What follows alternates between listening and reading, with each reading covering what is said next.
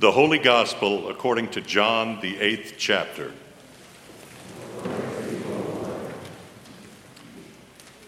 Jesus said to the Jews who had believed in him, "If you continue in my word, you are truly my disciples, and you will know the truth, and the truth will make you free."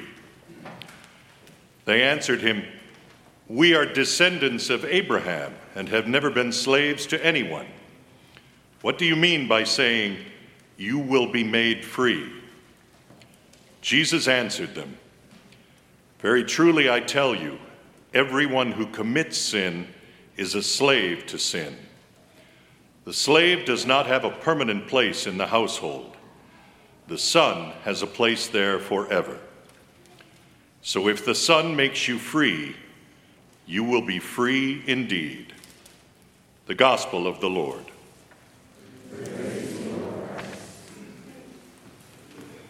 My dear brothers and sisters, I bring you grace and peace from God our Father and from our Lord and Savior, Jesus Christ. Amen. So as I mentioned in my welcome, this is Reformation Sunday. We always celebrate Reformation at the end of October because we're remembering the symbolic start of the Reformation, which happened on October 31st, 1517. So actually this year, it's this very day. And in 1517, on October 31st, of course, that's when Martin Luther nailed his 95 Theses against indulgences on the castle church door at Wittenberg. And I will tell you, it is hard to overstate the importance and significance of that moment and what flowed from that moment.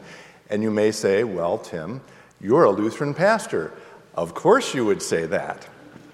So fair enough. So let me just remind you, I don't know if you all remember this, but at the turn of the millennium, do you remember there were a few lists that came out of about 100 people? It was the 100 most significant, most important people of the past 1,000 years, the past millennium.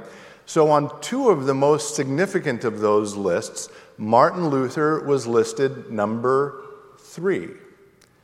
It was amazing. And so we could talk here, and it would be appropriate to do so, about all of the different ways that Martin Luther and the Reformation has left a legacy for us. We could talk about it culturally or politically or economically. We could certainly talk about it musically. A huge part of Luther's legacy is music. Or we could talk about it theologically and in relation to the church, which is probably what you're assuming you were going to hear about if you come to Reformation Sunday at a Lutheran church.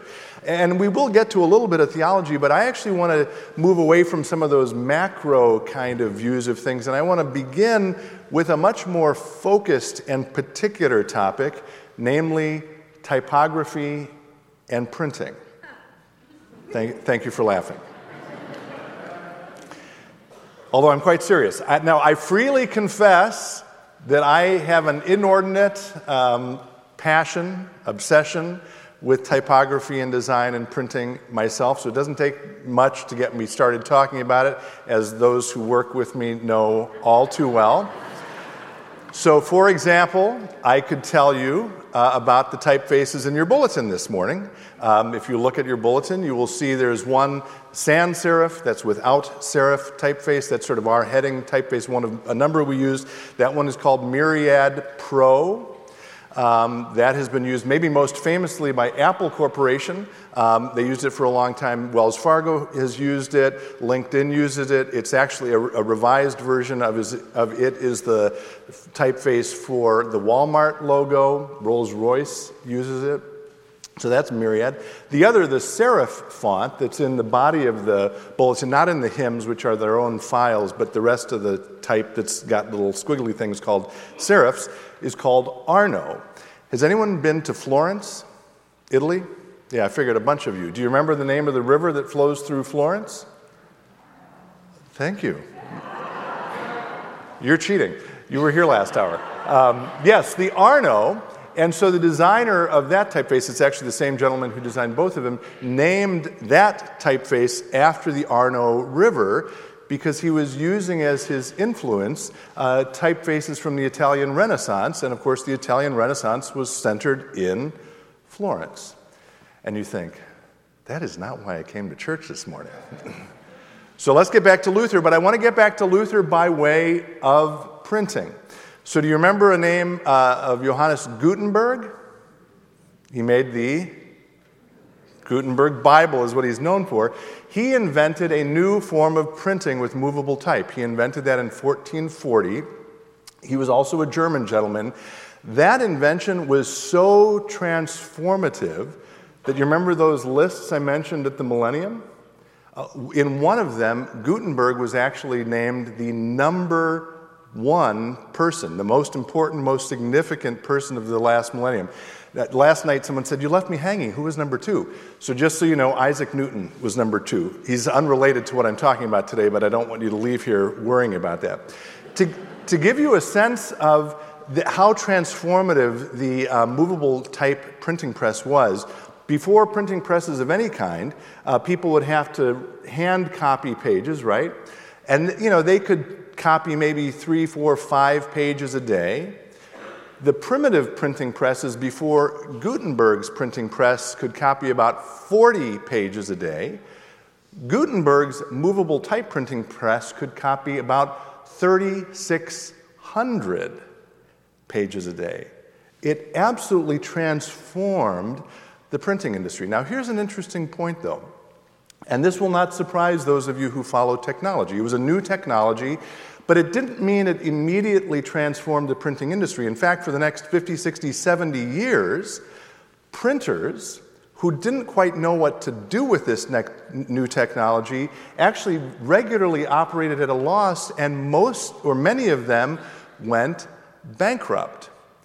Why? They were printing these huge volumes in a foreign language, usually Latin, focused on specialists, so it required a ton of capital to make the books, and they were big and heavy. They required a lot of ink, a lot of paper. It took a lot of expense to mail or send them, and then they were really expensive to purchase, right?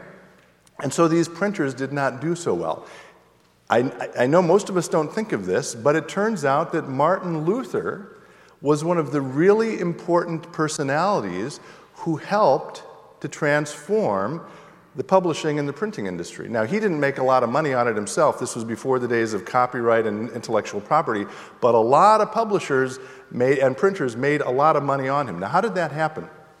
I think we assume, as good Lutherans, that, I already mentioned that October 31st, 1517 date. We think, Martin Luther bravely walked up to the Castle Church door, he nailed the theses, and it got printed and sent around the world, and all of a sudden, he was famous. And it's a little more complicated than that. Now, I am not taking anything away from Luther's bravery or his theological acumen, but those 95 theses were actually an invitation to a debate. He was a sort of junior university professor. He wasn't the first person to bring up comments about the indulgences, so he put it up there and he said, hey, let's have a conversation. Let's talk about these 95 theses. Who wants to come? Any guesses as to how many people came to that debate? Okay, you guys can't answer that. I don't know if you heard them. Did you hear? 0. Not a single person came. So how then does Martin Luther, who before 1517 had not published a single book, not one, within 3 or 4 years become the best-selling author in all of Europe? Well, because with another designer in Wittenberg, Luther started realizing, the first thing that drew attention to him was a guy named Johannes Tetzel, who was the guy selling the indulgences, and he saw the 95 Theses. If he had not done this, by the way, Tetzel, there's a very good chance those theses would have been just forgotten. But Tetzel was annoyed by the 95 Theses. He was better known than Luther, so he poked this junior professor from Wittenberg, and if you know anything about Luther, you know that if you poked Luther, he did what? He poked back. So he gets a little bit of attention from Tetzel, and he starts writing, and people start paying attention, and then Luther, with this designer, realized, okay, how can we get our message out better? And he creates, along with this designer, something that could be viewed as a new form of publishing called the pamphlet. Much smaller, so Luther wrote shorter pieces, not these long tomes. He wrote them in German. This designer made attractive covers for them so that the booksellers could sell them. They required a lot less paper and ink, so less capital investment. They were easier to send around, and so people could buy them more cheaply. And because they sold so well, of course, it communicated Luther's message to millions of people in Europe.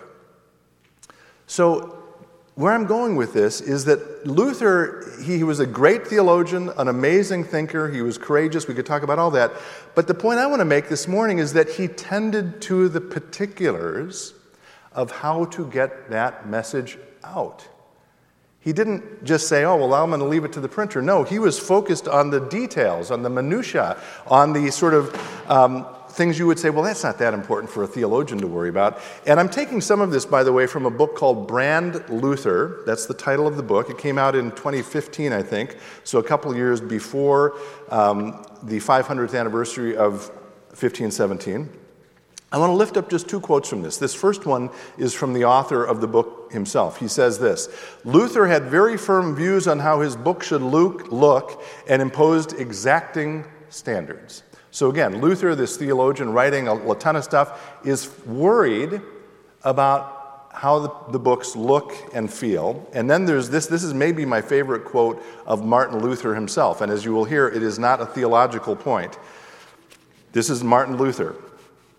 I have received the second and third set of printed sheets of the book. I cannot say how unhappy and disgusted I am with the printing.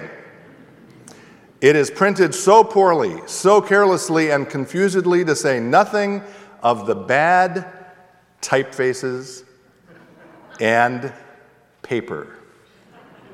I love that. Not only because it justifies my own inordinate interest in typefaces and paper, but again, because it reminds us that Luther recognized, if I'm going to get this message out, I can't just have these lofty ideas. I've got to put them into practice. I've got to figure out how to communicate them and how to get them into people's hands. And nothing, no detail, is so insignificant that I shouldn't be focused on it. Now, I started by talking about the legacy of Luther, and again, we could talk about that legacy in our own lives in all kinds of ways. But as it relates to this sort of story I just shared with you, what I want to remind you is that if you've come here thinking, well, I'm not sure I've done anything great for God lately, that's okay. Because one of the things that Luther's Reformation teaches us and reminds us is that all of us, in our regular, mundane, ordinary, you might even say trivial events of our everyday life, with our families, in our communities, at our workplaces, have the opportunity to, by tending to those things with care and attention and love, to help bring about the kingdom of God. And on this Reformation Sunday, I think that is something we should all celebrate. Will you join me in a word of prayer?